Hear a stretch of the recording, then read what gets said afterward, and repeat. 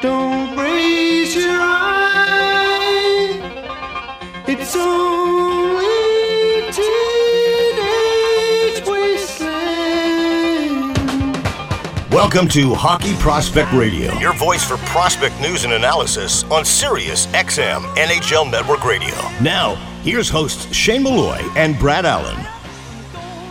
Welcome to Season 18, Episode 31, powered by Instat Hockey, offering the largest data and video library of players, teams, and leagues worldwide in Junior Prospect Hockey League, Western Canada's newest developmental stream for student athletes. Once again, we're happy to bring on Jason Bukala in our Scouts Perspective segment.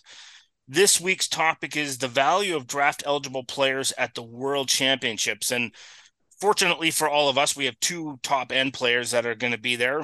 Now, we don't know how much ice time they're going to get or what positions they're going to be in, but both Leo Carlsson and Adam Fantilli are going to play for their respective countries. Jason, to you, in terms of, because obviously the season is almost over and there's a little bit of hockey left for the draft eligible players, how much value do you find when you see a player like Leo Carlsson or Adam Fantilli at the World Championships and just being able to compete against that level of player, not necessarily from a skill standpoint, although that's part of it, a lot of the maturity of their game, that standpoint, and the speed and the size and different ice surface and, just coming together with more veteran NHL players?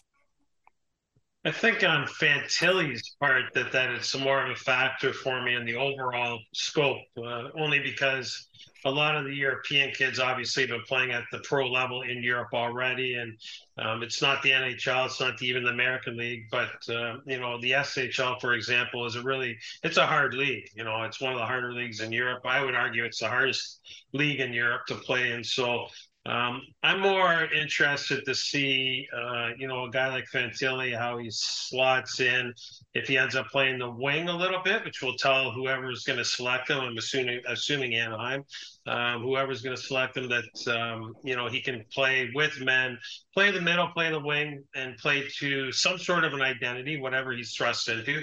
He's already proven that at the World Juniors, that he's kind of a Swiss Army knife, and he can do a variety of things. Of course, his element is to score.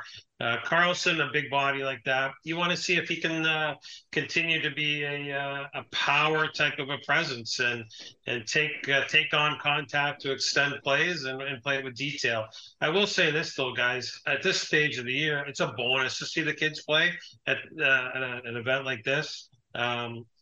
There's not a ton of stock in terms of them falling off in a ranking at this time of year based on whatever happens at this experience. They will marginally, though, potentially rise a little bit more in the respect pool based on how they perform. So they've earned the right to be there, which is a cool story in itself.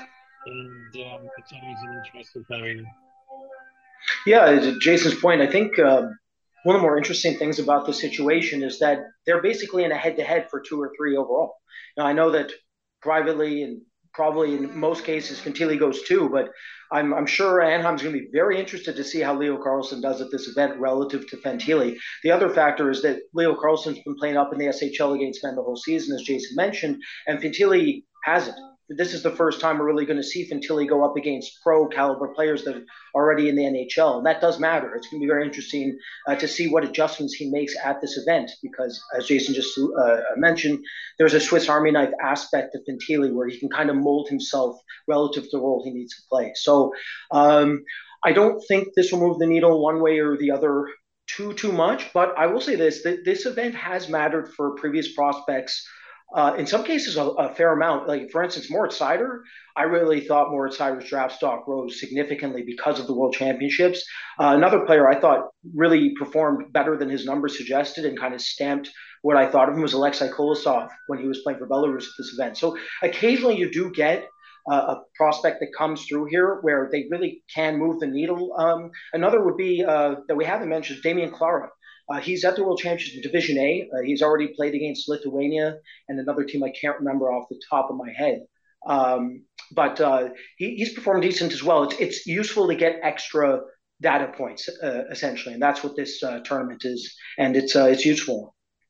One thing I would say, Shane, is that Carlson's going to likely continue to play the wing at the Worlds, and he's projected to potentially be able to play the middle of the National Hockey League as well. I'm not so sure about that. Time will tell. Fantilli, as we know, if he does play the middle for Team Canada, that's going to be interesting to watch in itself as well. Being thrust into that position, tracking up and down the ice, see what kind of detail he can play with the men. Curious in your thoughts, Jason, is the World Championships and these two players playing at that event more beneficial to the general managers of those respective clubs in Anaheim and Columbus for them to have a second look and to see it in a environment and perspective that is more NHL like comparative to some other environments that you'll see these players in that respect?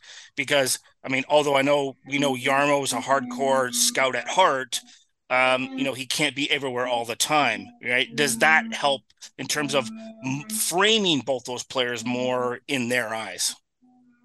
Well, with both these general managers that we're talking about, Pat Verbeek and Jarmo Kekalainen in Columbus, I can tell you for a fact that they've been on the tour quite a bit this year, and they've been monitoring these players. So this is a good news story because it's a delicate process when you don't have your general manager lay eyes on a player until premier events, the World Juniors. And let's say the kid doesn't get as much ice time as he normally would with his club team.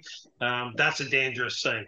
If you only lay eyes on him one time at the Worlds, and again he's playing out of position or whatever the case may be, that could be a dangerous thing. But these two general managers have a deep book on these players already, so I think it's just going to confirm for them some of their skill attributes that they can rest on, rest a little bit easier as they get towards the combine and the draft. It's a good news story for those prospects that those two guys are heavy scouters. I got a follow-up question to that. So do you think that process allows for greater situation inside, the final meetings, scouting meetings, where the general manager can facilitate questions about those two players more effectively because he understands the framing of those players in a variety of different situations?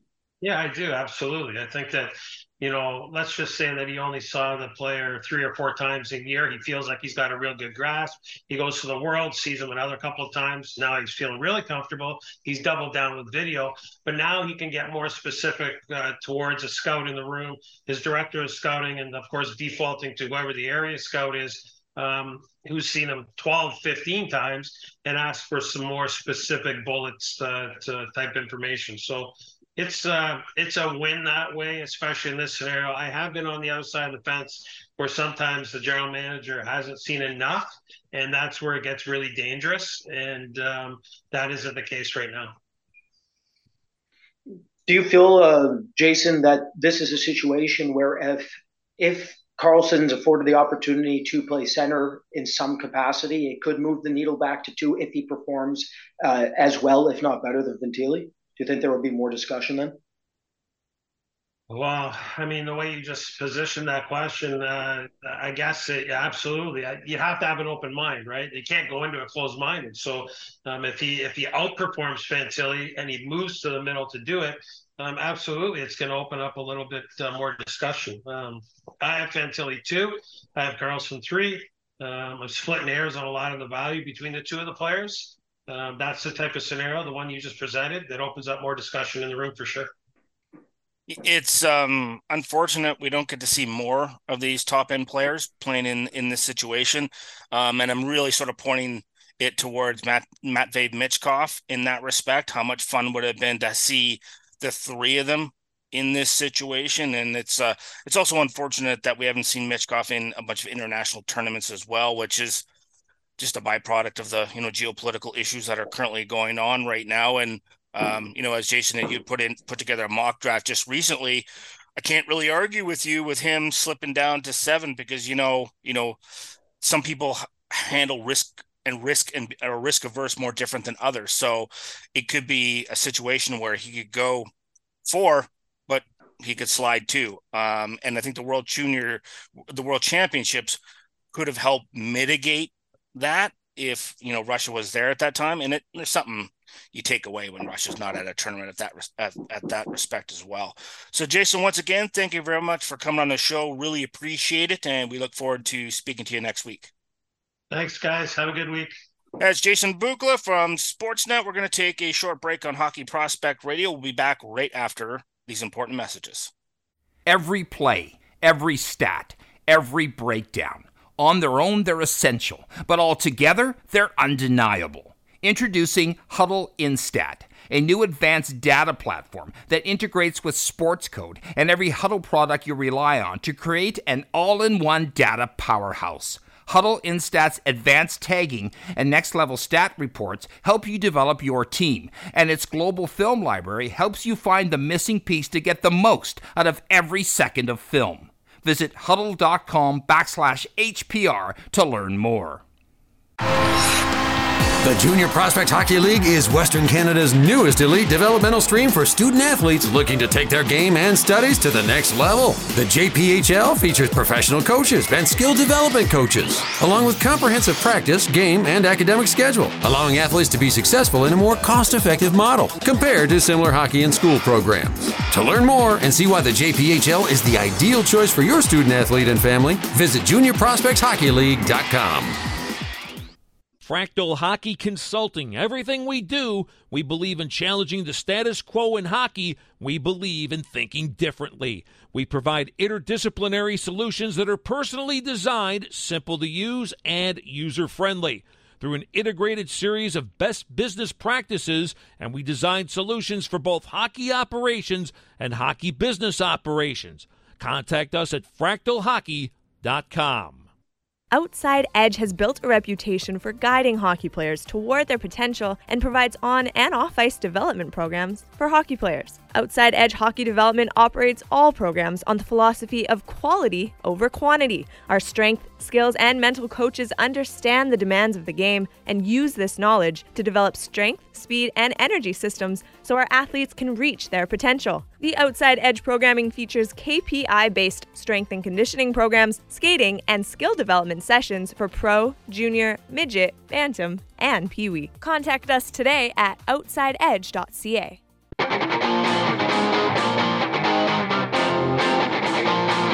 You're listening to Hockey Prospect Radio on Sirius XM NHL Network Radio. Here's Shane Malloy and Brad Allen. We're back in Powered by Instat Hockey, offering the largest data and video library of players, teams, and leagues worldwide. We're now speaking with Pat Malloy in our player development segment in building an NHL player.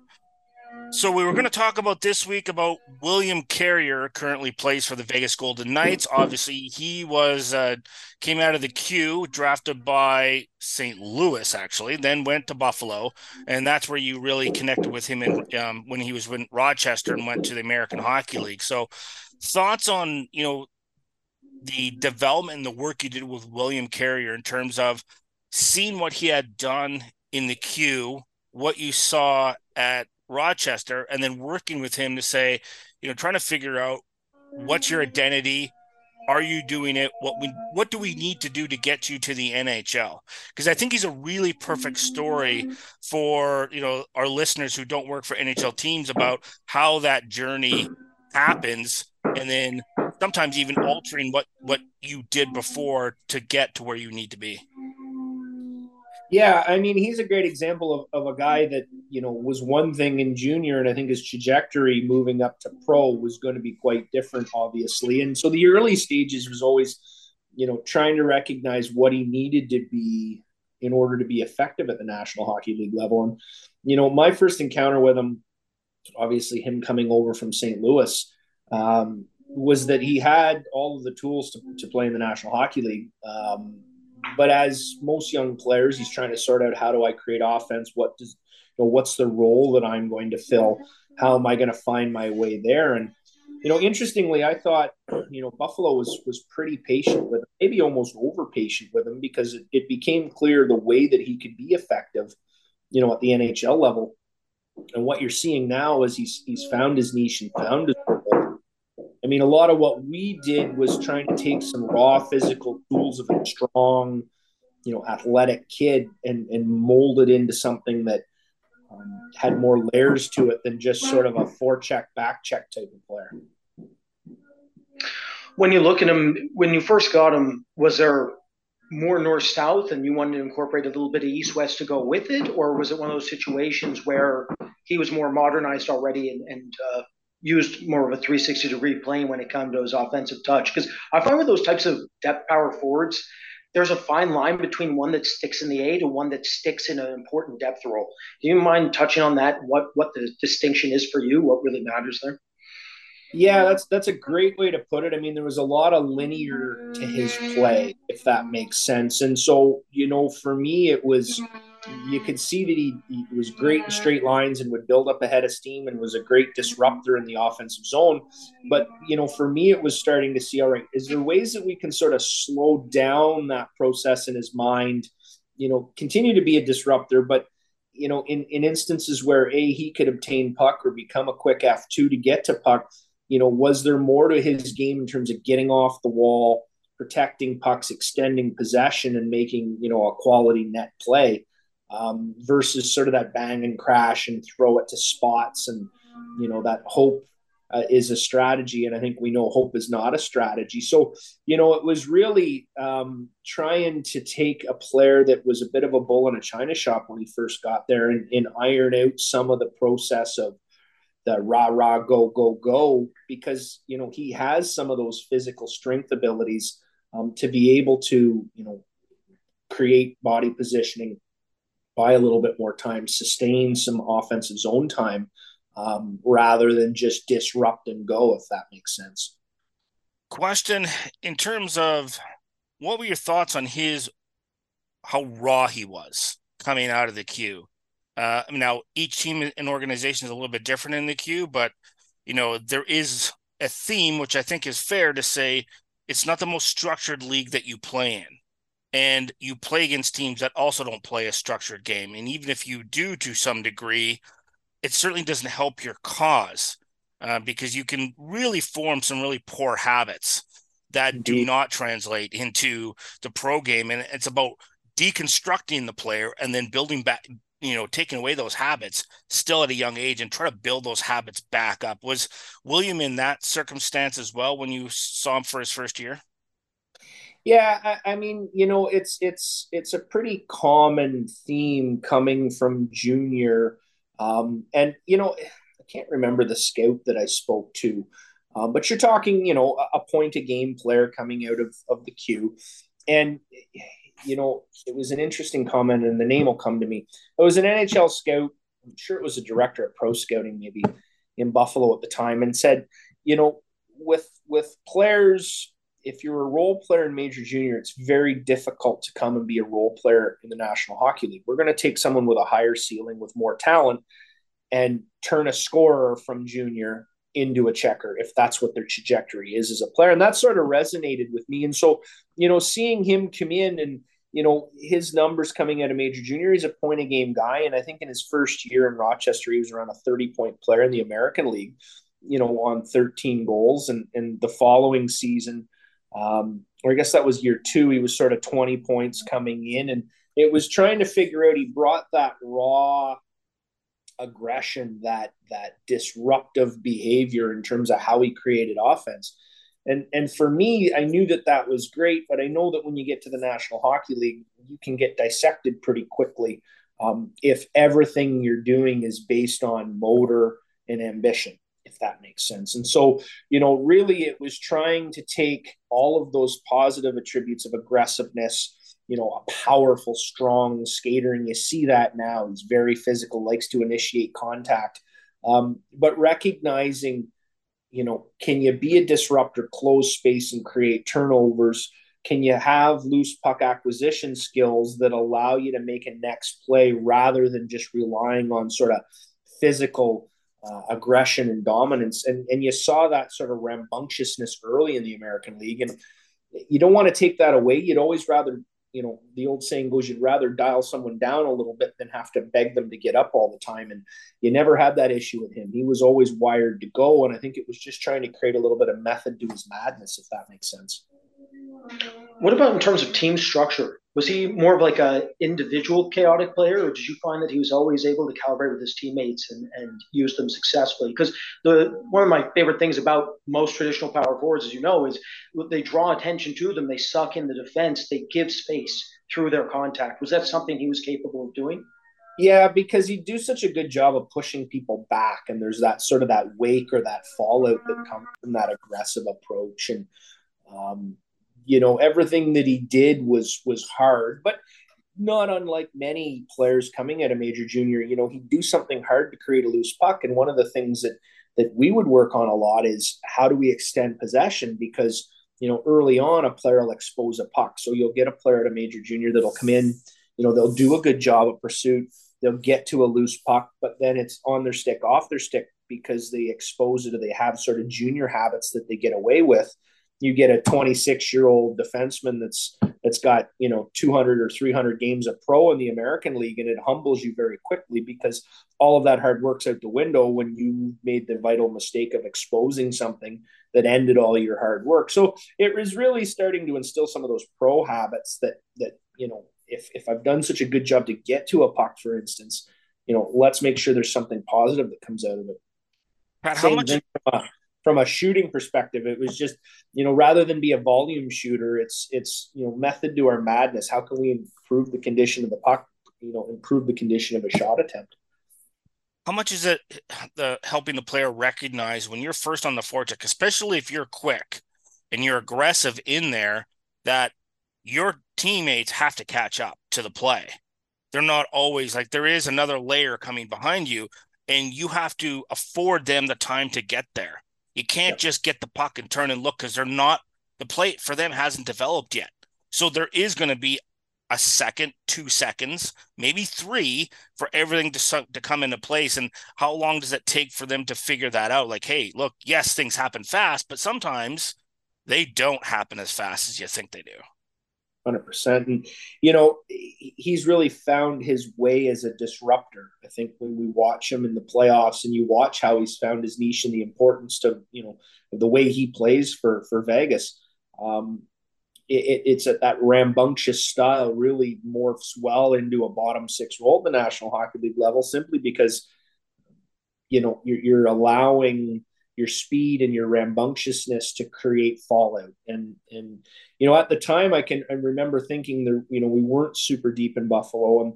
But what I do appreciate about the approach at that point was, let's try to expedite, everything we can build in this player.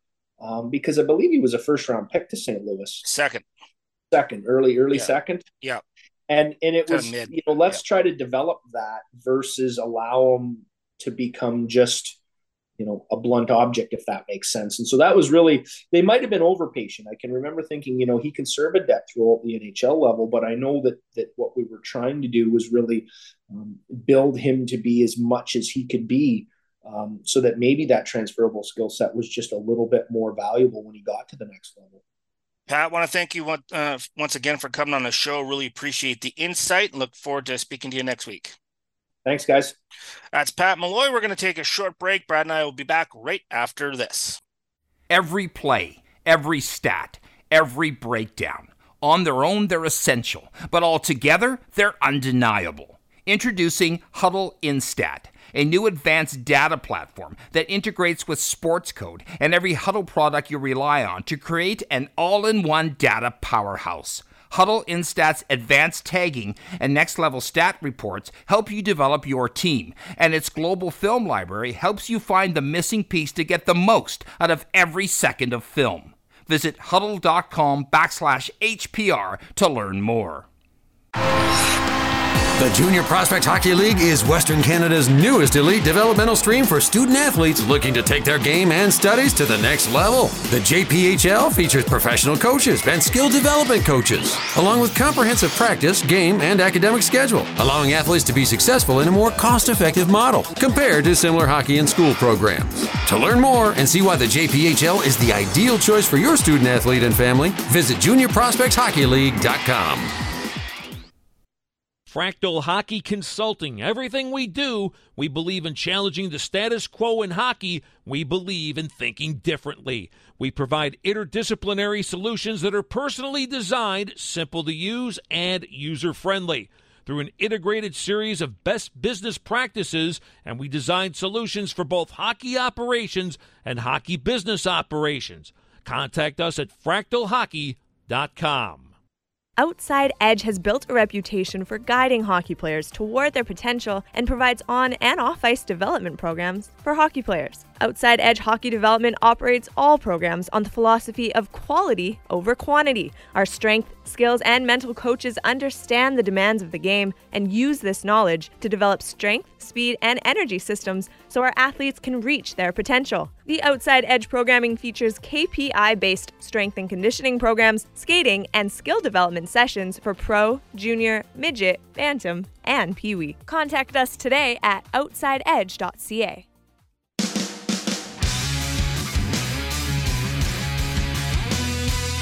Welcome back to Hockey Prospect Radio. Here's Shane Malloy and Brad Allen. It's Hockey Prospect Radio, brought to you by Fractal Hockey Consulting.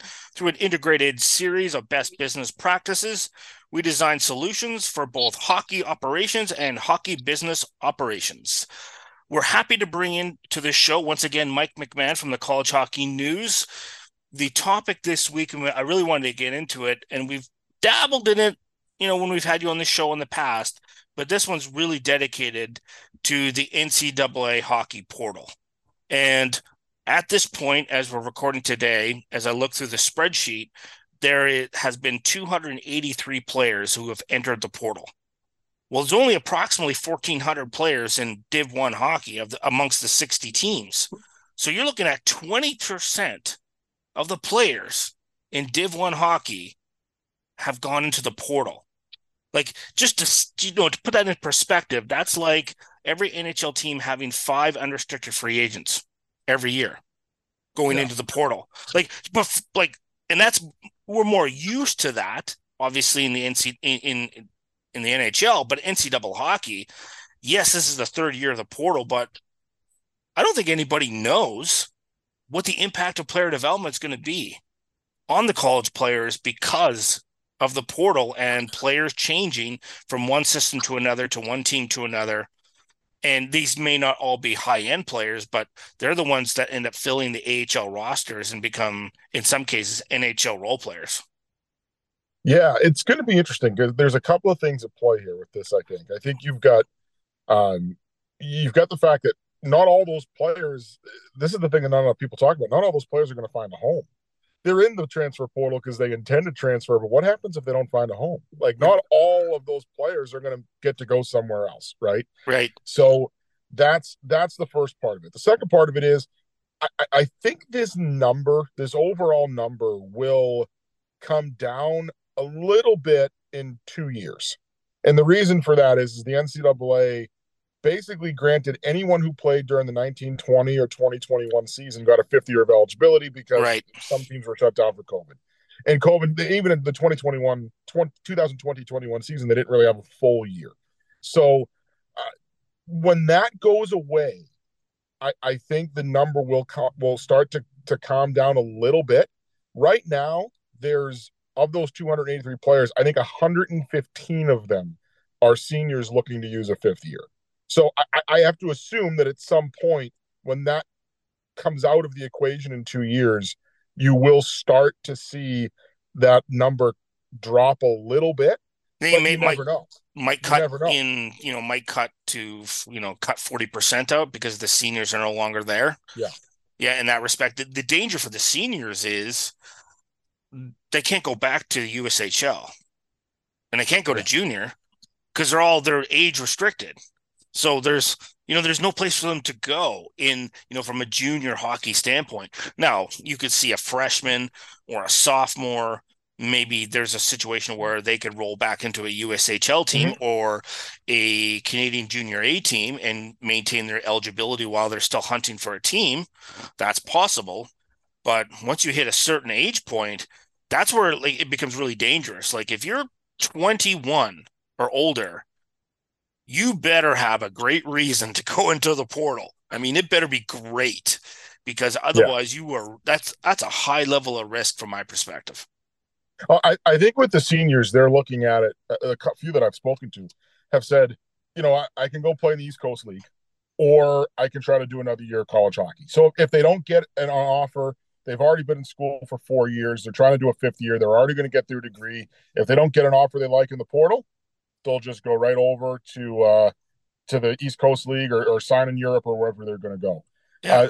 That's why I think a lot of times with the younger players, or not even the younger players, but the players who, like you said, are over 21 years old, but maybe they're not seniors, like that older sophomore and junior player, Yeah.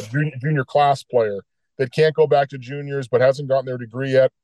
Personally speaking, I think a lot of those players that enter the portal already know where they're going before they get there.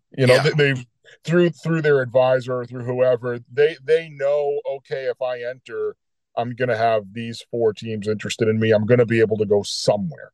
Yeah. Or they already know where they're going before they. I mean, there's been some players. I mean, they're not even trying to hide it. There's been some players. I'm not even joking. Who, you see their name post in the portal at 8 a.m. on a Tuesday, and by 11:30 they're announcing on Twitter where they're committing, and it's like, come on, like this clearly this was predetermined. Sure, of course.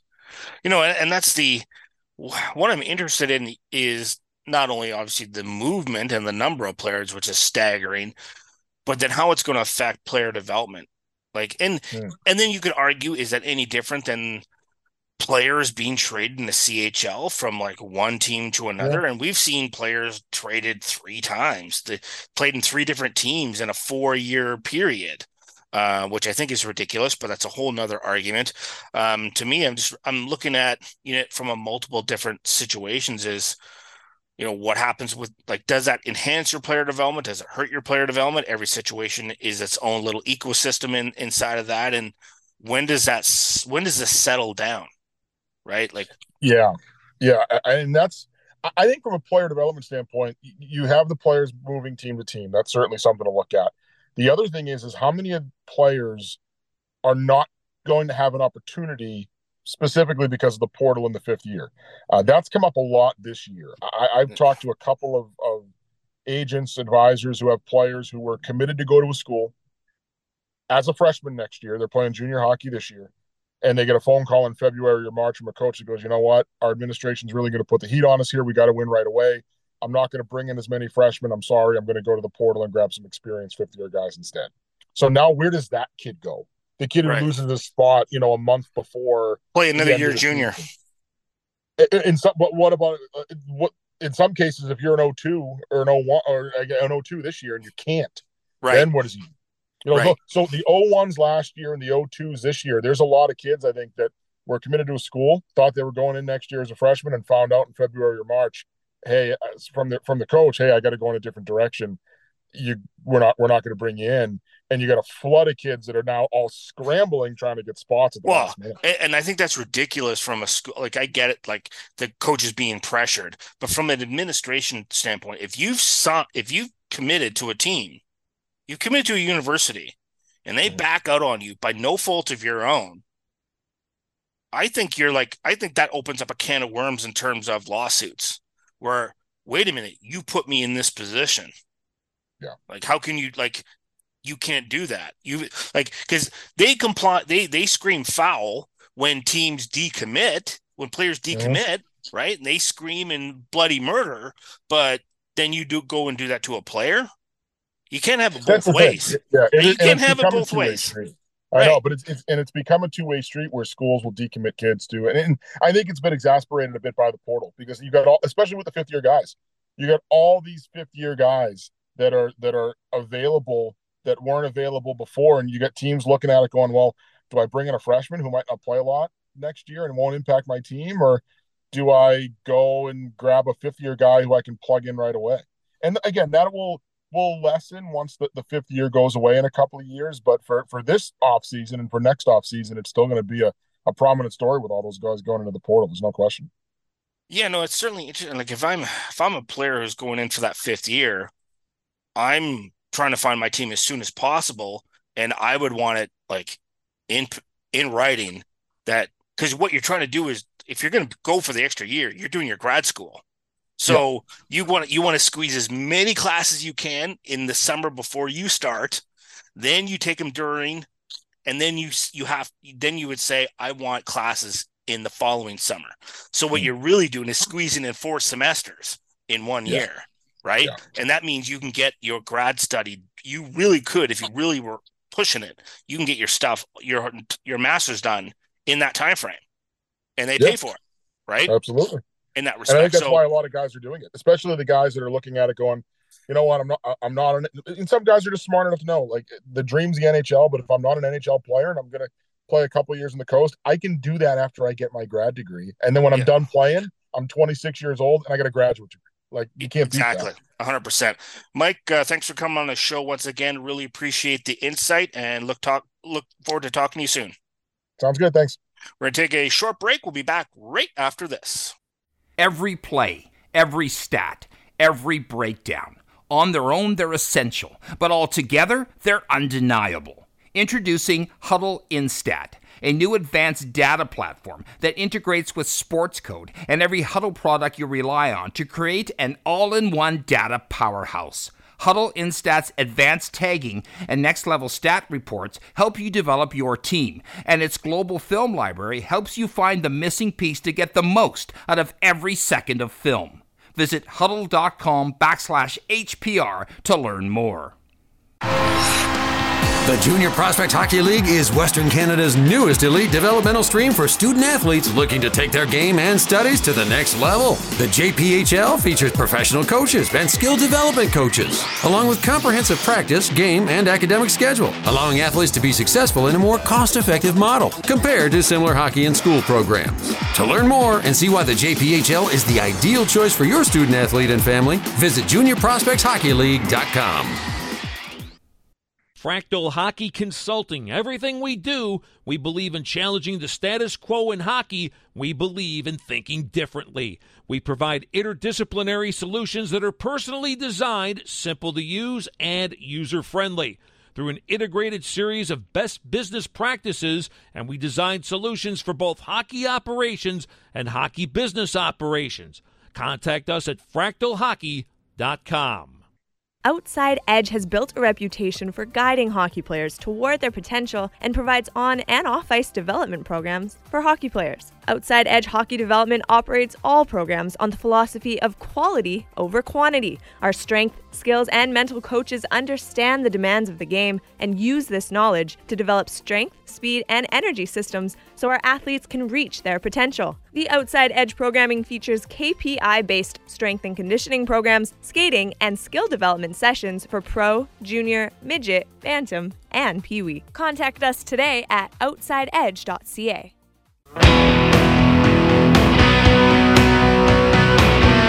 Prospect news and analysis. This is Hockey Prospect Radio with Shane Malloy and Brad Allen. It's Hockey Prospect Radio, brought to you by Fractal Hockey Consulting. Through an integrated series of best business practices, they design solutions for both hockey operations and hockey business.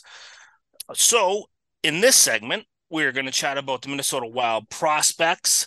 Let's focus right back onto the draft from last year, when they had 2 picks in the first round, and kind of get an overview of what's happened with those players, since last June, in that respect. So let's talk about Liam Ogren right off the top, the 19th overall pick for Minnesota, and thoughts on, obviously, we had a lot of conversations about him as a potential power forward for Minnesota and how he really obviously fit the mandate of what they're looking for in Minnesota.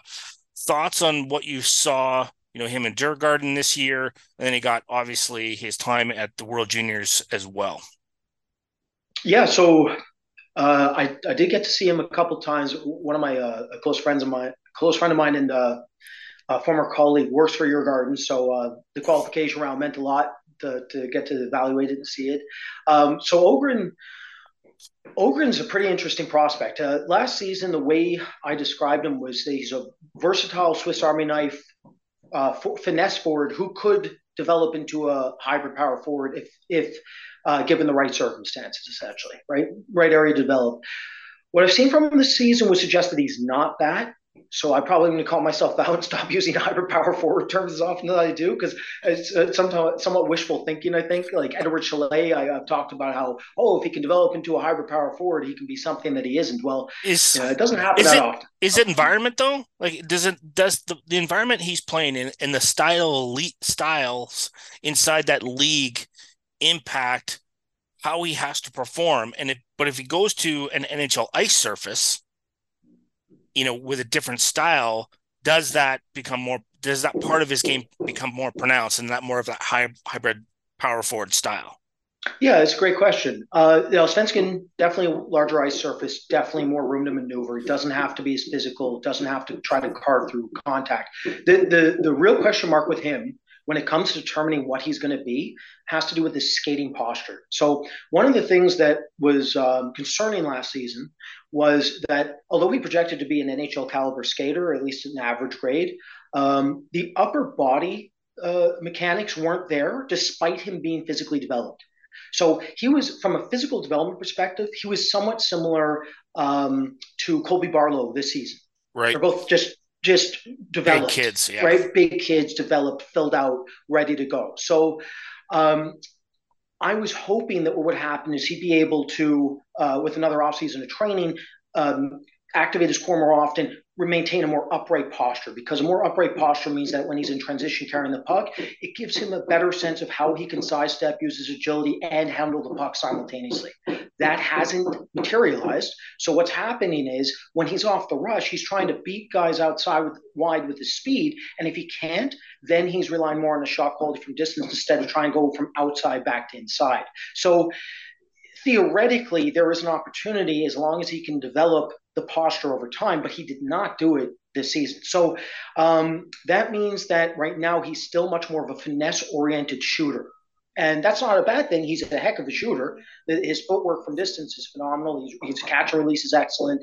There's still a lot to like with his shooting upside. And I've seen some really good 200-foot moments from him, especially at the qualification playoffs, where he made some excellent defensive stops, got the puck moved in transition. He had one excellent – his best goal was off a forecheck where he intercepted an exit pass and then in one motion showed his footwork and shot far side and buried it top shelf. It was a phenomenal goal. So there's still a lot to like with this prospect. I still think he projects to be a middle six forward, but he's not going to be. That term bugs me. Yeah, well, this is the thing, right? Like, it's really hard to describe a player in terms of their functionality at the NHL level without being able to determine what the roster will look like when he joins it, right? Because you could theoretically say, okay, he might be a complimentary top six forward, right? But you could also say probably more definitively, okay, he's going to be a top 9 energy scoring winger, right? Or it's completely dependent on team chemistry. It's totally dependent on who's in the system and where that player is comfortable within that system. So it's very hard to really determine that. You know what? You can call me out. I'll say it a different way. I think he is a 40 to 45 point shooting scorer who gets you 20, 25 goals and does some damage for you on the power play. That's basically the way I determine Owen right now. However, I was hoping he would show more versatility than he has this past season. He's more flash and dash without as much of a cycle inside-driven game that I was hoping to see because of the issues we've discussed on the skating. Yeah. With about 4 minutes left, let's talk about Danila Yurov. Unfortunately, we only get to see him on film because, Russia's not able to go into international tournaments. So, both you and I have watched a lot of film on him this year. Thoughts on, what you see from him specifically? Yeah, Danila. So Danila is a very interesting prospect in the sense that I really thought he was going to be a top 10 player at the beginning portion of the season. I felt he didn't have the year I expected. He was relatively flat. I don't think he met my expectations. That said, one thing that fits Minnesota's prospects in general, this applies to everybody we're talking about today, Carson Lambos, Jesper Wallstedt, Danila Yurov, and Ogun, who we just discussed, is I really think they all play. That's one real strength of Minnesota's system is the floors are relatively high when you look at the top 5-6 players in their system relative to other systems. Right. So Danila Yurov despite being Russian, obviously there's more risk factor that you take a Russian, even without the situation that's occurring right now. There's always more risk just because in terms of adapting to North America. But in terms of on-ice risk, I feel like Yurov has done an exceptional job this season. He has progressed better than Ogren has. So one thing with Yurov, he was playing the KHL level last season. He was too weak for the league, right? Muscled off the puck too easily, didn't have the toolkit at the time necessary to be able to really cut through and explode past defensemen. Now he does. The skating base, the strength, the frame, the integrity, it's all up another level. He's extremely dangerous now in transition with his playmaking. And unlike Ogren, who I thought would be the developed power forward over time, it's Danila Yurov who's showing much more of a polished, inside-driven game where he uses his frame and his puck protection skill set. Also, unlike Liam Ogren, he's a better skater who, with actual proper posture. What that means is he can actually handle the puck while sidestepping. He can be more agile. He can work and operate on planes that Ogren's uncomfortable on. Ogren's more north-south, where Danila Yurov can be much more east-west and much more versatile when it comes to multi-directional changes. So it gives him a lot more options in terms of being a primary playmaker, where Ogren's the primary shooter. Yurov projects to be, I think, a top six forward.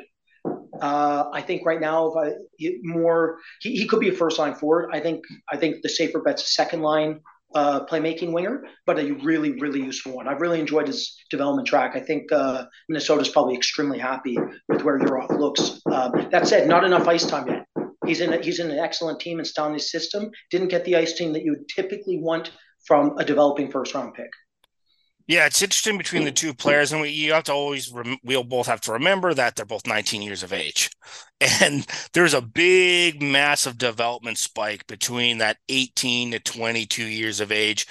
By the time they get through their European League play, then they come into North America, and then there is, the opportunity there from that standpoint to play in the American Hockey League, how they adjust to the American Hockey League, and then come in the NHL. And that's one of the advantages for an organization like Minnesota in that respect, is that they don't have to rush. There's no reason to rush those guys, and they won't.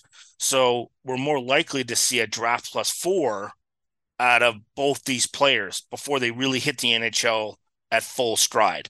Like, I like for them not to come over until they're 20, which is going to be the case, and then play at least a year, maybe a year and a half in the American League, so that they get fully adjusted into that. Just because they're first-round pick doesn't mean they should all play as a 20-year-old. I always find that kind of like silly and ridiculous from that standpoint. So overall, I'm really intrigued by what Minnesota is doing. I know they're going to need these players a little bit probably sooner than they would like, only because of, their cap situation and some issues in regards to that. So we'll see how that sort of situation all plays out from that standpoint. So, but Brad and I are going to take a short break on Hockey Prospect Radio. When we come back, we're going to continue to talk about the Minnesota Wild, as well as we'll get into some American League talk with Patrick Williams. We'll do a few segments of that.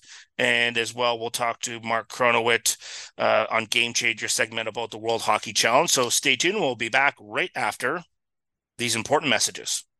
Every play, every stat, every breakdown.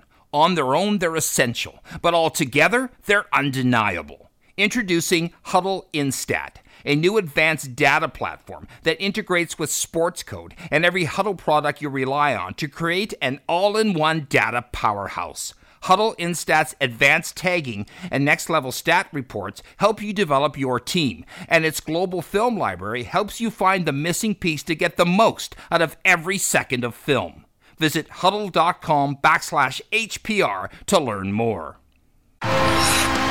The Junior Prospect Hockey League is Western Canada's newest elite developmental stream for student athletes looking to take their game and studies to the next level. The JPHL features professional coaches and skill development coaches, along with comprehensive practice, game, and academic schedule, allowing athletes to be successful in a more cost-effective model compared to similar hockey and school programs. To learn more and see why the JPHL is the ideal choice for your student athlete and family, visit juniorprospectshockeyleague.com. Fractal Hockey Consulting. Everything we do, we believe in challenging the status quo in hockey. We believe in thinking differently. We provide interdisciplinary solutions that are personally designed, simple to use, and user-friendly. Through an integrated series of best business practices, and we design solutions for both hockey operations and hockey business operations. Contact us at fractalhockey.com. Outside Edge has built a reputation for guiding hockey players toward their potential and provides on and off ice development programs for hockey players. Outside Edge Hockey Development operates all programs on the philosophy of quality over quantity. Our strength, skills, and mental coaches understand the demands of the game and use this knowledge to develop strength, speed, and energy systems so our athletes can reach their potential. The Outside Edge programming features KPI-based strength and conditioning programs, skating, and skill development sessions for pro, junior, midget, bantam, and peewee. Contact us today at outsideedge.ca.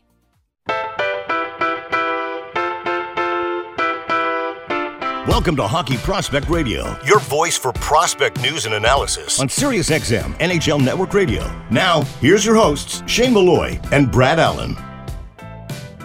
This is Hour 2 and brought to you by Junior Prospect Hockey League, Western Canada's newest developmental stream for student athletes looking to take their game and studies to another level at juniorprospecthockeyleague.com. We're continuing to discuss the Minnesota Wild prospects. Right off the hop, we'll talk about the goalie, just for you, because I know you love it, is Jesper Wallstedt, and thoughts about his continued develop. So now, he's 20 years old. He's going to be 21 in November. And here's the opportunity now, for him to take that next step. What I was really curious is to get your thoughts on is how he transitioned into the American Hockey League this year. Because sometimes that is it's big. Sometimes it's bigger for the goaltenders than it is for the forwards and the D, especially coming out of the Swedish Elite League. So thoughts on how he's made that transition for the Minnesota Wild? Yeah, it's your point. A young goalie coming from the SHL to the AHL, or a young Russian goalie, or young Finnish goalie, you name it. That's arguably the hardest adaptability to see, is going from any pro league that isn't the AHL on bigger ice to the AHL. Ilya Samsonov, perfect example of a goalie who, a high pedigree, just like Wallstedt, first round pick. He was playing the KHL. He was playing well. He comes over the AHL. He was burned in his first year. He had a real difficulty adjusting to the AHL in his first year. To contrast that, Jesper Wallstedt has had a much more functional, more efficient curve here than Samsonov at the same age.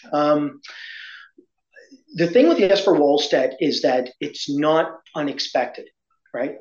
There's a reason he's a first-round pick. There's a reason he's considered a pretty special goalie, and that's because he's an elite tracker, elite thinker, understands how to predict where shots are going to come from in advance, understands how to deal with odd man reads, understands the cycling plays, low to high plays from below the goal line in terms of low to high danger opportunities. He's very instinctual in terms of being able to track and read those types of situations. So for the most part, that is translated to the AHL. For me, the big thing with this goalie, and it's always been the concern, was the skating base relative to the fact he's a bigger framed kid. Sometimes he would go off balance. Sometimes he wouldn't be able to get on his edge correctly, and that would diminish his ability to laterally push off. The other aspect, which is more concerning, and it's still concerning, is rate of recovery. Meaning, if he makes an initial save where he already has to extend, coming back into himself and then extending again. So when you look at like Devin Levi and Dustin Wolf, for instance, one of the things they do the best is their rate of recovery. They're lightning, yeah. They're lightning, that's right. So they're lightning in a bottle. They can just immediately recover and explode again, recover and explode again, right? And it allows them to make those, the fancy term I use, their micro adjustments more readily available when plays around the breakdown, right? Jesper Wallstedt doesn't operate that way. That's why I compared him in the Black Book to Jeremy Swayman, because Jeremy Swayman has trouble with his skating base at times laterally exploding across to take away the high danger option. He needs the defense to have structure in place, and obviously Boston most certainly did. So it played to his advantage. So Wallstedt is one of those goalies who He's not going to beat himself very often. He will get the low to mid danger shots at an incredibly consistent rate, but he does need a player like theoretically Carson Lambos who can clear out that net front to make sure that he doesn't have to rely on his rate of recovery. So that's what I've seen this season is improvements within his skating base, especially when he's integrating from his post, then exploding off his post, trying to get set at the top of the crease and take away the shot. He's been much better at that from his initial year. And the other aspect that I have found improved is just in his functional lateral explosives in general. You can tell he's put work in the gym. You can tell he's stronger. And it really has made a difference in terms of getting set at the in the time frame necessary. That said, rate of recovery has still been an issue. I do expect it to continue to be the issue as he heads into the NHL, which is not, I don't think he's ready yet. Based off this year, I would still give him another year in the AHL. We've seen it before. I don't know why teams are starting to push goalies quicker than they are. They like Spencer Knight's situation should be a warning sign, I think. Yeah. You got to be very careful with how quickly you're willing to push these remarkably talented goalies. Just because him and Carter Hart and some others have done it doesn't make it an ideal strategy at all. Yeah. Right? I mean, there's gonna be some level of diminishing returns when you do that. Like you're sacrificing speed for overall output. And I think the extra year in the grand scheme of things is going to be irrelevant. So, and look, and Wallstead didn't play that many games. I think he only played 30 some odd games, if I remember correctly off the top of my head, and then played obviously some playoff games as well, a couple playoff games as well. That's not a lot of games. So he's playing the Worlds now too, but not a huge sample, not like a 50, 60 game year. Right. Like and that's what I'm really looking to see out of. I want to see him play 50 plus games as a starter next year in Iowa, and then see what you have after that, and then make a better judgment call and have him go on a bit of and hopefully, cross your fingers, Iowa goes on a bit of a run. I think that's certainly helpful too as well. You mentioned Carson Lambos, so we should probably talk about, him as well as a 20-year-old young defenseman. Look, he's on a stacked team in Winnipeg. He's a captain of the team, a long playoff run. They're going against Seattle for the championship, the WHL championship. Thoughts on him recovering to get enough games in, because he missed that entire year. Once again, COVID was brutal to a lot of players. And I think Carson Lambos, it really, just didn't hurt his development. It just put it in a pause that you just can't replicate those games. So thoughts on what he's done this season to help, mitigate and make up for some of that time loss. Yeah. Carson Lambos for me falls into the same camp as Justin Sordiff. And I know some of you are like, what is the relationship there? What's the correlation? This is the thing. Justin Sordiff was expected to be a top 2-round pick as his initial draft season commenced, and then he fell short of that, and he had a relatively average year relative to expectation, right? Carson Lambos falls in that category. Carson Lambos was expected to be a bona fide first-round pick, right? First-round talent, first-round pick. At the beginning of the year, most people thought top 10, 15. Didn't have the year. He had to play in U20 Saria. Didn't look comfortable. Came back at the end. Had a major situation. I believe it was hard. And it was one of those circumstances where he dropped as a result of that. Yeah. Didn't drop as much as Justin Sordiff. Justin Sordiff ended up a 3rd-round pick to Florida. I think Lambos ended up right at the back end there of the first, right? Yeah. So this is the thing. I feel like in a redraft, Justin Sordiff probably goes way, way higher than where he was selected. Well, Lambos, I think, actually goes higher too. Not as much as Sordiff, but still higher. Lambos has had, for me, a good year from what I've seen. Just a fair warning to our listeners. I have to scout the 2023 crop way more than I get an opportunity to evaluate what's already been drafted. So I haven't seen Lambos nearly the degree that I have with, say, David Reinbacher, for instance. So take what I'm saying here, not with a grain of salt, because I've seen Lambos play over 20 games in total, but not at the same level as if I was talking about a 22-23 draft eligible. So with Lambos, this is the thing. In his draft year, he looked more like an insulating, shut-down, vanilla defenseman, right? That the offense wasn't really there. When we talked to Brad Bombardier, Brad was talking about molding him to make sure that he could be that clean, efficient stopping option off the rush, shut down the rush, get the clean exit, worry about the rest later. Right, that was kind of the idea behind how to mold Lambos. I've been pleasantly surprised with his offensive ability this season. I feel he's more comfortable. He's been activating better. He's been anticipating play just outside the blue line quicker so he can reload through the neutral zone and get everything activated for his team. So that's been a huge adjustment from what I've seen relative from his initial season to now. The other aspect is he's more comfortable handling the puck. And is initially very vanilla. Like just he would use his speed, use his frame to hold, and then find that option, that short area option, or find that stretch pass if he can find it. But now he's starting to show that he can carve through traffic with his handling. He looks far more comfortable. And I know it hasn't really showed on the score sheet because I'm pretty sure his production is relatively similar to last season's. But in terms of the comfort, in terms of the confidence, it certainly looks different. Might say the same, it might read the same, but it doesn't look the same when you're watching it. That's a good sign. So I think Lambos is exactly what Minnesota needs. They need, because you look at Jesper Wallstedt coming in that system now, and Gustafsson, they need that net front clear. They need a defensive presence that's tenacious. Lambos brings those qualities. So another, I think, good pick by Minnesota. We're going to take a quick break on Hockey Prospect Radio. Stay tuned right after this.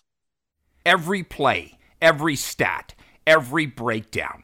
On their own, they're essential, but altogether, they're undeniable. Introducing Huddle Instat, a new advanced data platform that integrates with Sports Code and every Huddle product you rely on to create an all-in-one data powerhouse.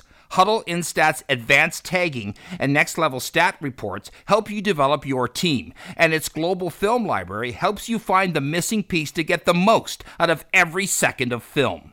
Visit huddle.com/HPR to learn more. The Junior Prospect Hockey League is Western Canada's newest elite developmental stream for student athletes looking to take their game and studies to the next level. The JPHL features professional coaches and skill development coaches, along with comprehensive practice, game, and academic schedule, allowing athletes to be successful in a more cost-effective model compared to similar hockey and school programs. To learn more and see why the JPHL is the ideal choice for your student athlete and family, visit juniorprospectshockeyleague.com. Fractal Hockey Consulting. Everything we do, we believe in challenging the status quo in hockey. We believe in thinking differently. We provide interdisciplinary solutions that are personally designed, simple to use, and user-friendly. Through an integrated series of best business practices, and we design solutions for both hockey operations and hockey business operations. Contact us at fractalhockey.com. Outside Edge has built a reputation for guiding hockey players toward their potential and provides on- and off-ice development programs for hockey players. Outside Edge Hockey Development operates all programs on the philosophy of quality over quantity. Our strength, skills, and mental coaches understand the demands of the game and use this knowledge to develop strength, speed, and energy systems so our athletes can reach their potential. The Outside Edge programming features KPI-based strength and conditioning programs, skating, and skill development sessions for pro, junior, midget, bantam, and peewee. Contact us today at outsideedge.ca. You're listening to Hockey Prospect Radio on Sirius XM NHL Network Radio. Here's Shane Malloy and Brad Allen. It's Hockey Prospect Radio, brought to you by Junior Prospect Hockey League, Western Canada's newest developmental stream for student athletes looking to take their game and studies to another level at juniorprospecthockeyleague.com. We're speaking with Mark Cronowit, Executive Director of Silent Ice, about some interesting topics this week. Mark, I want to specifically ask you about the 15U World Selects, 32 teams, 14 countries. From your perspective, and each league, say in the CHL, is a little bit different in terms of how they draft and what ages they draft at. But let's talk about that World Select tournament and what the value you find in that tournament in terms of identifying players, just so you can see where they are in their developmental curve. Because at the age of 14, predicting a player at that age, you might as well put a blindfold on and throw darts at a dartboard, to be honest. To tell them what they're going to be when they're 18 or 19, there is some players who are exceptional, but the vast majority you can miss, like a player like Braden Point, who has not only missed in the WHL, he was missed at the NHL draft, and he had no business being drafted that low. As a perfect example of that. Yeah, I remember seeing Braden when he was 15 years old at the Max tournament. I think he was like 5'3", real small guy, but obviously he had this amazing talent for the game, and his hockey IQ is just it's just at a different level. But the 15U World Selects Invitational is kind of a unique independent event. I know that it's not sanctioned by IHF, but it was really kind of neat. We took a Junior Prospects Hockey League select team. We took some of our best athletes down there to compete, and get an opportunity to play against the Finns was kind of unique. You know that on that team, it's kind of their feeder system. They'll go into the U17, U18, and obviously into their U20 programs. And we got a chance to play against Vilo Kakinen and Oliver Torrey and these guys. And these guys are phenomenal players. And I think to that point where you have these really super elites, they do start to separate themselves even at that level where you're like, wow, that guy has all those tools. And then I look at, the strength of the American group. I was absolutely blown away by the CCM Selects team. Alex McLean, actually a kid who's actually from Ontario, played in the Pittsburgh elite system. He broke the record for most goals ever scored there. And, it was kind of surprising though, if I look at the scouts that were there and looking at the Jackets as we're kind of going around, we played 6 games when we were down there. Not a lot of CHL scouts, definitely some USHL. There was some college and prep schools that were there. But, not as heavily scouted as I would thought. And at the same time, in Alberta, there's the Alberta Cup that's going. And, I'd say there's probably 60 to 80 scouts there. But if I were looking at the high-end prospects, it was really focused in Nashville, to bring in those amount of kids. Our team got a chance to play the team from Russia, from Moscow, team, which is kind of unique. People were surprised that they were allowed to got visas to come in. But again, you start to see the competition level, and our guys got an opportunity to kind of say, where do we sit? And that game was an absolute war. It was really impressive. You had fans coming over from the other side, and, the level of play was extremely high. And those players are all players that are now moving towards, for example, the WHL prospects draft, which is actually happening today as we're taping this, Shane. And, a lot of those players that we had on our team will probably be selected today. Players from different leagues. So the the WHL US priority draft was yesterday. And I know that Seattle took a guy that Bill LaFord saw down at the U15 World Select, an invitational, a kid out of Shattuck, St. Mary's. So, you were talking about the predictors though, Shane, and, pretty easy to say that Connor Bedard was going to be the first pick in the WHL prospects draft. And, right now, obviously he's number 1. But what's going on in the WHL this year? We've got 13 players that are ranked in the first round here, and not quite sure why it's such an anomaly year. And I was kind of going through the list, and every one of those players was drafted in the first round of the WHL prospects draft, except for 2. Niko Majatovic, who was a 6th round pick. Somehow he's passed, essentially 5 rounds of guys, not only in his own league, but other leagues to move into those higher, top 40 type rankings. And the other one's Grayson Sachin, who kind of came out of the U.S. prospects draft, and Red Deer drafted him in Seattle, trained him. So again, another guy that's in that top 40 zone. And yeah, I'm not sure what's happening there, Shane, if it was a development year or it's just an anomaly, but all those kids, Benson, Lind, Dragosivic, these guys, it's just a phenomenal year coming out of the West this year for the NHL prospects draft. Yeah, it's interesting because I do follow those trends in terms of these certain years, and it's certainly, there are times where it's cyclical, where you just happen to have a crop, and environment is a big factor. So where these players played, and, great, really good, promising players push other promising players. Like, you really need to have external pressure along with your own internal, even at a young age, that. And in this case, you just had a bunch of kids in the same age group that just happened to come up, and you'd have to really go back and do some, greater level of research to find out whether there were some environmental indicators that helped that move that along, or it just happened to be a great year and you leave it at that. But I don't like leaving it at that. I always like to find out why. So I'd be interested, if I have some spare time, is to go back and take a peek at that. Yeah, it's interesting. Maybe it's Connor Bedard factor. Maybe you talk about, like it's, you see the level of play that he brought to the league this year. And if you look through all the players that are coming through there, like the 04s with Danielson and Cohen Zimmer, had that little bit extra to development, kind of like Schaefer did last year, where he kind of essentially drafted as an 18-year-old. And, just a really strong year coming out of the West. And, for when you're talking about early indicators and where does it kind of shift, I still think it's still development based, Shane, because there's a group of players that aren't in that list that were drafted in the 100%. that aren't there. And, so really what does it come down to is, how do these teams go through that development path to help them get to that next level? And I agree, maybe it's not always a good indicator, but this year it's pretty they did a pretty good job drafting by the looks of it in the Western League 3 years ago. So, well, I'm also interested in, the developmental models, particularly not necessarily skill-based, but attribute-based. How do you help them along in terms of increasing and making themselves better in terms of their mental and emotional attributes? Like, resilience, like how to handle failure. Because a lot of these kids don't go through a lot of failure in their lives. Most of them come from reasonably affluent parents.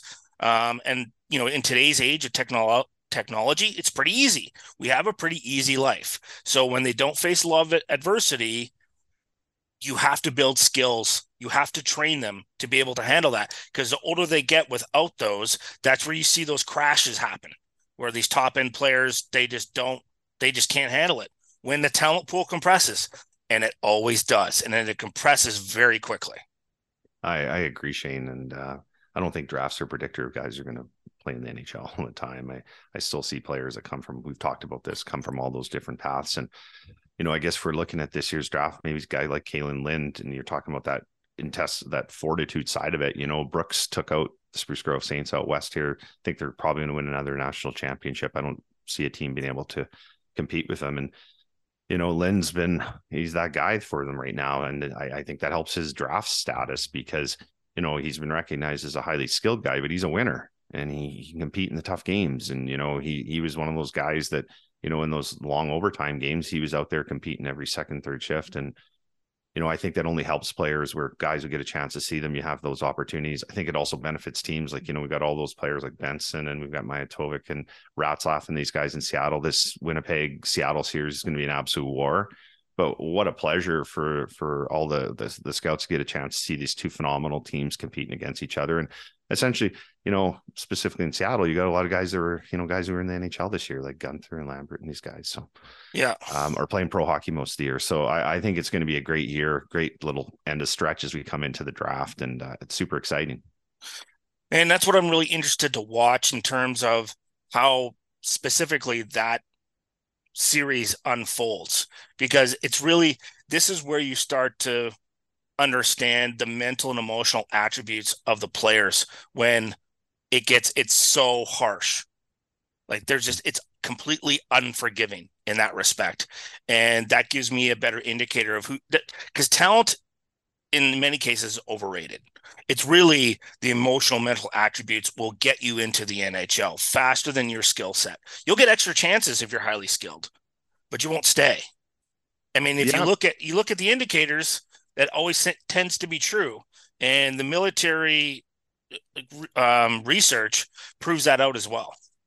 Well, and to that point, look at the guys who raise their level. So Game 4 of Kamloops, Seattle here in the Western Conference Final, the show that Dylan Gunther put on was next world. Yeah. He scored 3 goals, but the way he took the puck to the net, his determination, I looked at his, I saw a clip of him on the bench. He was just absolutely fierce out there. There was no way that he was not going to make an impact on that game. And you see that translate. Last night, it was at the Oilers game against Vegas, and watching what Evander Kane did. He basically took control of the game physically out there. You don't get to see it very good on TV, but you see a guy swooping around doing what he was doing. He was not going to be denied. And I think athletes show their character, and they have to be in these situations. It's a great benefit if you play on a winning club or a winning organization. We've talked about London and the different groups, Quebec Ramparts. These kids have a huge advantage because they get to play an extra month and they get all the good eyes on them. So super exciting time for hockey right now. Absolutely. Well, once again, Mark, thanks for coming on the show. Really appreciate it, and look forward to speaking to you next week. Thanks, Shane. We're going to take a short break on Hockey Prospect Radio. We'll be back right after these messages. Every play, every stat, every breakdown. On their own, they're essential, but altogether, they're undeniable. Introducing Huddle Instat, a new advanced data platform that integrates with Sports Code and every Huddle product you rely on to create an all-in-one data powerhouse. Huddle Instat's advanced tagging and next-level stat reports help you develop your team, and its global film library helps you find the missing piece to get the most out of every second of film. Visit huddle.com/HPR to learn more. The Junior Prospect Hockey League is Western Canada's newest elite developmental stream for student athletes looking to take their game and studies to the next level. The JPHL features professional coaches and skill development coaches, along with comprehensive practice, game, and academic schedule, allowing athletes to be successful in a more cost-effective model compared to similar hockey and school programs. To learn more and see why the JPHL is the ideal choice for your student athlete and family, visit juniorprospectshockeyleague.com. Fractal Hockey Consulting. Everything we do, we believe in challenging the status quo in hockey. We believe in thinking differently. We provide interdisciplinary solutions that are personally designed, simple to use, and user-friendly. Through an integrated series of best business practices, and we design solutions for both hockey operations and hockey business operations. Contact us at fractalhockey.com. Outside Edge has built a reputation for guiding hockey players toward their potential and provides on and off-ice development programs for hockey players. Outside Edge Hockey Development operates all programs on the philosophy of quality over quantity. Our strength, skills, and mental coaches understand the demands of the game and use this knowledge to develop strength, speed, and energy systems so our athletes can reach their potential. The Outside Edge programming features KPI-based strength and conditioning programs, skating, and skill development sessions for pro, junior, midget, bantam, and peewee. Contact us today at outsideedge.ca. Welcome back to Hockey Prospect Radio. Here's Shane Malloy and Brad Allen. This is Hockey Prospect Radio, powered by Outside Edge Player Development for on and off ice training, featuring KPI-based conditioning programs at outsideedge.ca. This is our regular segment with Patrick Williams around the AHL. Patrick, thanks for coming on the show again. Always appreciate it. Great. Thanks for having me. Well, let's get into the last four teams in the American Hockey League in alphabetical order. Next up is the Toronto Marlies. Now, they're embroiled, in the playoffs, but thoughts in terms of what you've seen from this franchise from the beginning of the season through the end, and in terms of the stability, because it's interesting. They're the only American League franchise that really puts probably twice as much budget into the American League franchise in terms of personnel, and then the amount of players that they have going into the playoffs as well. It's actually impressive. They just get an extra bus, and everybody in the American League gets mad at them, which makes me laugh. So when I have conversations with Lawrence Gilman, he's just like, that's our advantage. We have a big budget, so we're going to flex it. Yeah, it's always funny when you pull up to the rink, right, and you see the two mammoth Marlies buses parked back, in the back there, and you're thinking, well, yep, it's the Marlies.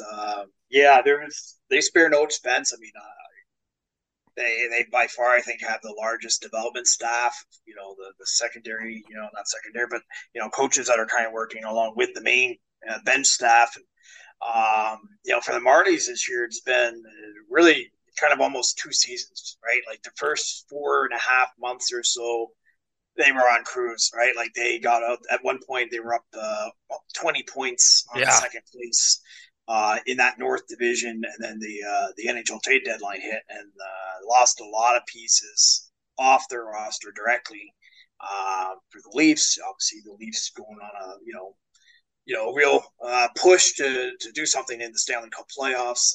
Those players become expendable. They struggled mightily down the stretch. Had it not been for that lead, they may have been in more trouble.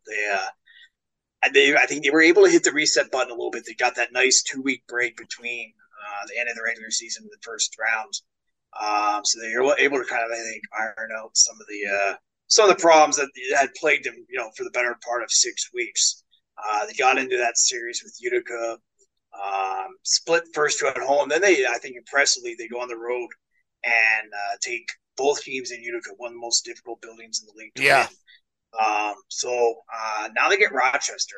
Rochester's in some ways a similar team in the sense that when Rochester's on, they look great, and when they're not, they there's some struggle. young inexperience there that yes, is inconsistent. Even by AHL standards, they really stand out for their their youth and their energy. So so I think it's going to be an interesting test here in this series, seeing kind of a team that goes through a lot of ups and downs themselves.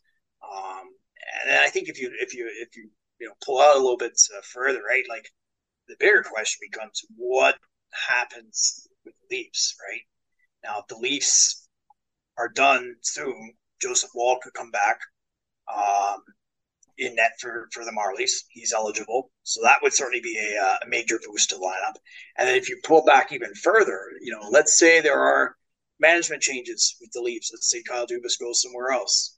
That I think, he's been such an instrumental part in setting up that structure with the Marlies. What happens with that? To his own tenure, right? Yeah. So how would that long term maybe shift some of that picture around?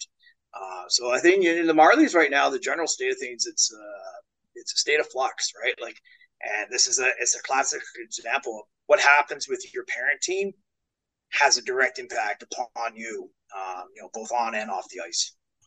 Let's talk about Tucson and the Roadrunners and thoughts about that, because it's a very young team. Obviously in Arizona, they're going through a massive rebuilding, and it's really for them open season in terms of just bringing as many young players as we possibly can, and let's see who makes it through the gauntlet.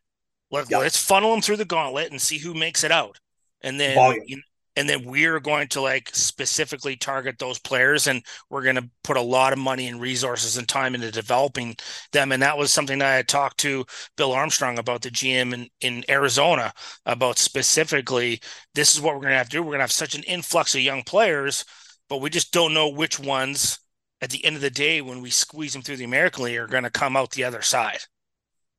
One of the best parts, I think, for Arizona is 2016. You go back.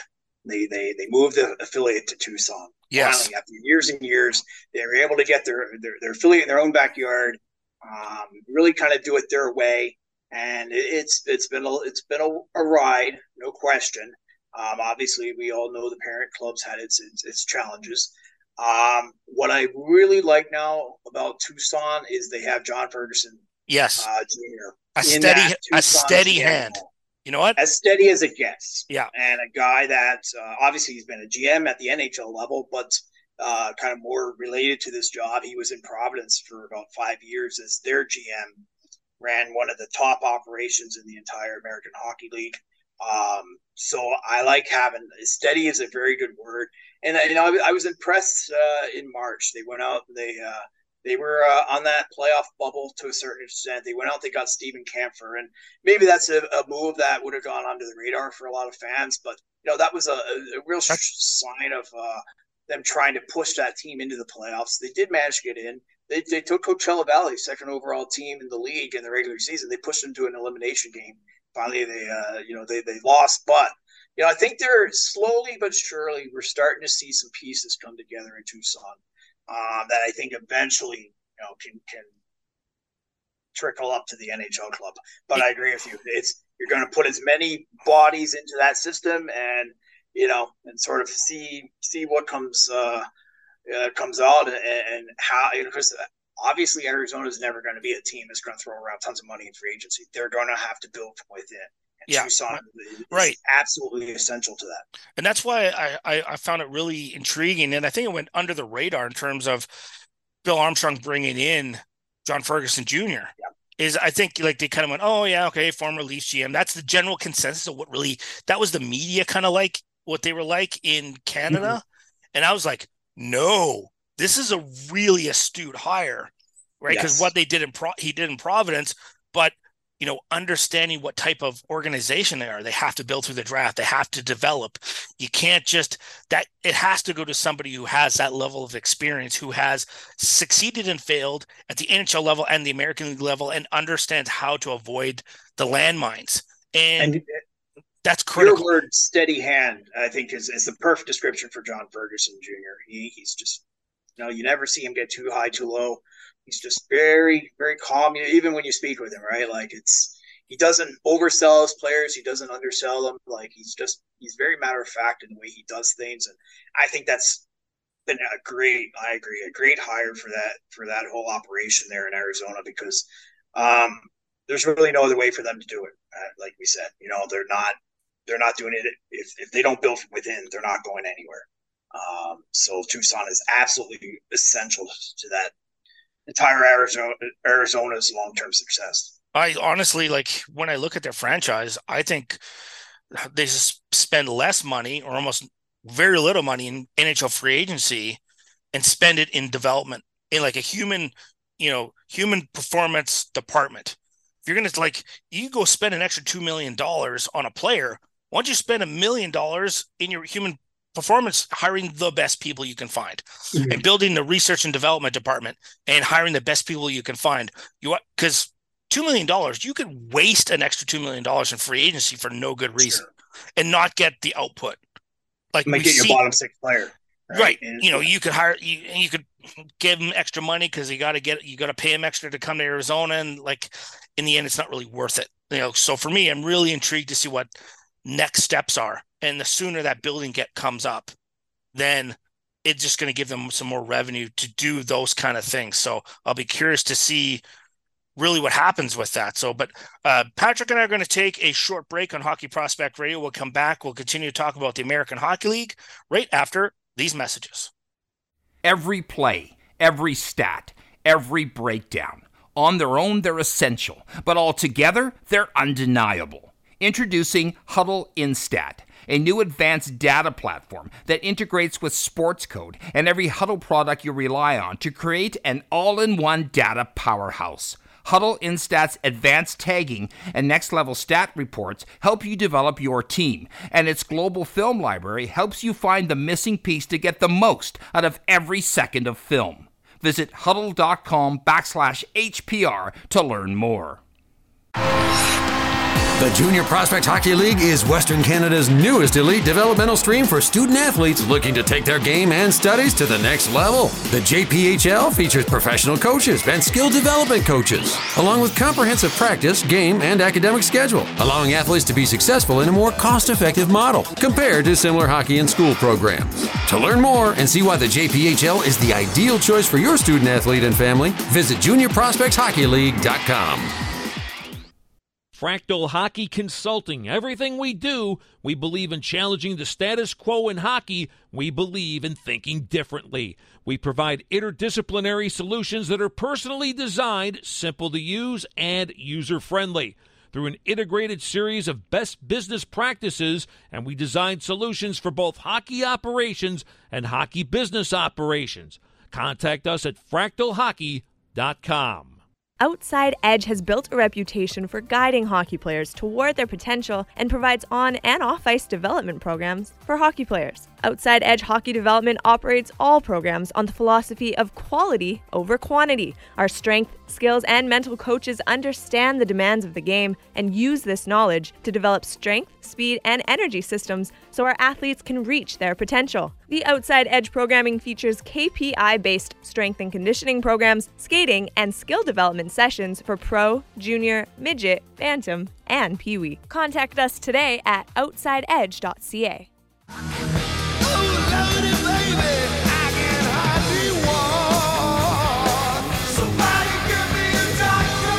Prospect news and analysis. This is Hockey Prospect Radio with Shane Malloy and Brad Allen. We're back on Hockey Prospect Radio, powered by Outside Edge. Hockey player development for on and off ice training, featuring KPI-based conditioning programs at outsideedge.ca. We're continuing to talk about the American Hockey League with Patrick Williams. All right, let's finish up this league before we get into, we'll talk about the Calder finals in another week or two. See how it plays out. But let's talk about Utica Comets in terms of, New Jersey's another team that kind of bounced around a little bit with their farm team, and they really needed just to settle. Albany, Utica, just stay in a place in northern, New York, and just stay there. And I think this has just become a really good spot for them. And as we talked about with Tucson, they have really steady, stable staff there. Dan McKinnon is the general manager there. Kevin Dineen is the head coach. Like, these are veterans of the American Hockey League, veterans of hockey, and nothing surprises them, and they won't put up with any BS either, right? But like, there's high expectations of what we are asking you to do. We're going to bust our rear end to make sure that you guys have everything you possibly can need. Just don't fool around. Like, come to work and be a pro, right? Well, so if you're not getting it from Dan, you're definitely going to get it from Kevin. Oh, you'll get it from Kevin for sure. Yeah. Like, and if you're, a young 20, 21-year-old player, and maybe you think you know it all, you have all the answers. There's Kevin Dineen, played 19 years in the NHL, was a captain. He's going to tell you the answers, right? Yeah, and he's not afraid to kind of tell you that you, in fact, don't know anything. So he's very direct. Is exactly who you expect him to be as a player. He's a player. He's somebody who's coached at the NHL level as a head coach and an assistant. Coached in the Olympics. Won a Stanley Cup as an assistant. Really, his resume. To be quite honest, I'm surprised Kevin Dineen hasn't gotten an NHL job again at this point, because I think he's done a fantastic job really getting that whole operation in for the Devils at the AHL level in shape. It wasn't doing well when he came in and took over. Yeah. In a really critical time too, right? Like, they had a lot of young prospects filtering into the system when he arrived, right? So, like, guys that you really need to hit on. You brought him in as a steady hand, somebody that, if those guys end up not panning out, it's certainly not going to be because they weren't coached properly. Right. He's just a real, I think, steady presence for that team. And really, the New Jersey Devils are, I know they're having some success in the playoffs to some extent, but in a lot of ways they're still relying, on getting some of those players up from Utica into the lineup full time in New Jersey. And if they're going to take the next step, it's going to be based on what has happened and what is happening in the American League. If they're going to be a Stanley Cup contender, it's going to be based on the hard work of their staff in the American Hockey League and their player development staff, and that's what's going to push them over the top. Because if those players can play at the NHL level, if they can move them up just a rung, it makes all the difference in the world, because then, Tom doesn't have to go out into free agency. He doesn't have to make these trades, because the push is coming below, and it's a constant push. So, which is why they've invested a tremendous amount of resources and personnel in player development, human performance department, and the American Hockey League. And you're going to start to see that really push through, and teams are going to start taking notice and go, wait a minute, what's happening here? Well, and I think the level of confidence and faith that they have really shows, where you had Shimon Nemitz come in, second overall pick, 18-year-old defenseman, coming from the European game, and they were comfortable putting him into that Utica environment. Both in terms of, obviously, the instruction that he would get on a day-to-day basis, also the personnel, as far as teammates, players, good leadership there, guys. And their player development department, Eric Weinrich there, Megan Duggan, who's their director of player development, along with, Kevin Dineen. And, it's a real collective effort there. And when I've talked to them, it's amazing to me, and it doesn't always happen with every organization. They're all on the same page. People say they're on the same page, but when I talk to each of them individually, it's clear to me they're all on the same page.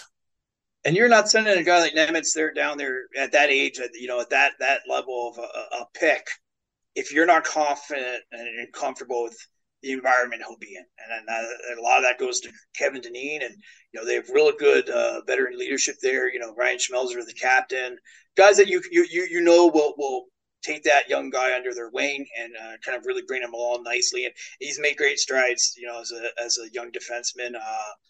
His English has improved. He's right on track. So I think that just speaks to the environment they have there. We have about 3 minutes left. Let's talk about Wilkes-Barre, and in terms of what you've seen there, because they have a really long history of producing a lot of great players. A lot of executives have come out of Wilkes-Barre. A lot of coaches have come out of Wilkes-Barre. What did you see in their season? Well, it's been an absolute factory through the years, at every level. Like you said, player, coaches, management. Right now, it's definitely in a state of transition, right? Like, now you have a new management regime coming in. Hextall's gone. So there's, it's right now, it's kind of there's a lot of unknowns with that group. Where is that going? Depending where you're taking this, management wise, who comes in, it definitely could be some upheaval, right? And they are showing the signs of those years and years and years of Pittsburgh having to move picks and prospects to make Stanley Cup runs, which is what you have to do, right? Nobody can question that. But over time, it does take a toll. It does eventually, thin the ranks considerably, and that's kind of where the stage that Pittsburgh / Wilkes-Barre Strand are in right now, where you're not going to have to do a pretty concerted effort to really restock, the prospect ranks and where you go from there. Like, how much longer what's Pittsburgh's window in terms of Crosby, Malkin, Letang, those guys, Well, sooner or later you gotta fill that cupboard again. Exactly. And that's really, it's going to come down to drafting, but also they're going to have to really scour into college free agents, CHL free agents, European free agents, the really young ones. We're talking like 20 to 23 in that range, and then bring those guys in. And because like you had said, like if you looked at the Pittsburgh Penguins drafting development record from 06 to 15, it was the best in the NHL. Yeah. They produced the highest percentage of players that they had drafted played more than 200 games in the NHL. And then the crazy part was, and this is something we discussed before, from 2011 to 2015, they had drafted 11 players in the first 3 rounds, and all 11 had gone on to play 200 games. It's unheard of. It's never happened before. Like, never, right? So there is a track record of that, and now it really, depends on who's coming in and who's taking over those positions, which we don't know, but they know what they have to do. So we're going to sort of find out how that plays out, because, Wilkes-Barre is one of those teams where, kind of like Hershey to me, it's just been a long-standing tradition. I always, I guess, because I got stuck with it, is I just always expected Wilkes-Barre to be good, because there was a good decade, a good 10 to 15 years where they always were good. They were always in the playoffs every year. Made the playoffs 16 years in a row, which in the AHL is absolutely unheard of, and extremely difficult, obviously, just with the turnover you have to have 100%. That level of consistency. So it's a real credit to what they did. Obviously, they have the blueprint in place. They just now have to really start to replenish and restock what they've lost through those trades, through those moves they've had to make. And that's a difficult position for whoever's going to be the GM in Wilkes-Barre, because they want to get players through to play in the NHL, but those players aren't going to be ready. So if you push them through, they're not going to make it. And then you're trying to integrate all these free agents into there. Like, that's going to be, and there's not a lot of draft picks that are coming up. So, because they traded a lot of them away. So, it sort of reminds me of what happened with Vancouver in that respect too. After they went to the Stanley Cup final, there just wasn't really much in the cupboard. So that's going to be a real challenge. So, but thanks, Patrick, for coming on the show. We always appreciate it. And this has been another edition of Hockey Prospect Radio on Sirius XM NHL Network Radio, powered by Instat Hockey and Junior Prospect Hockey League, Fractal Consulting, and Outside Edge Development. You can listen to the show on your favorite podcast network or on YouTube. Follow us on Twitter at HP Radio, hockeyprospectradio.com. Thank you to all our guests, and we will see you at the rink.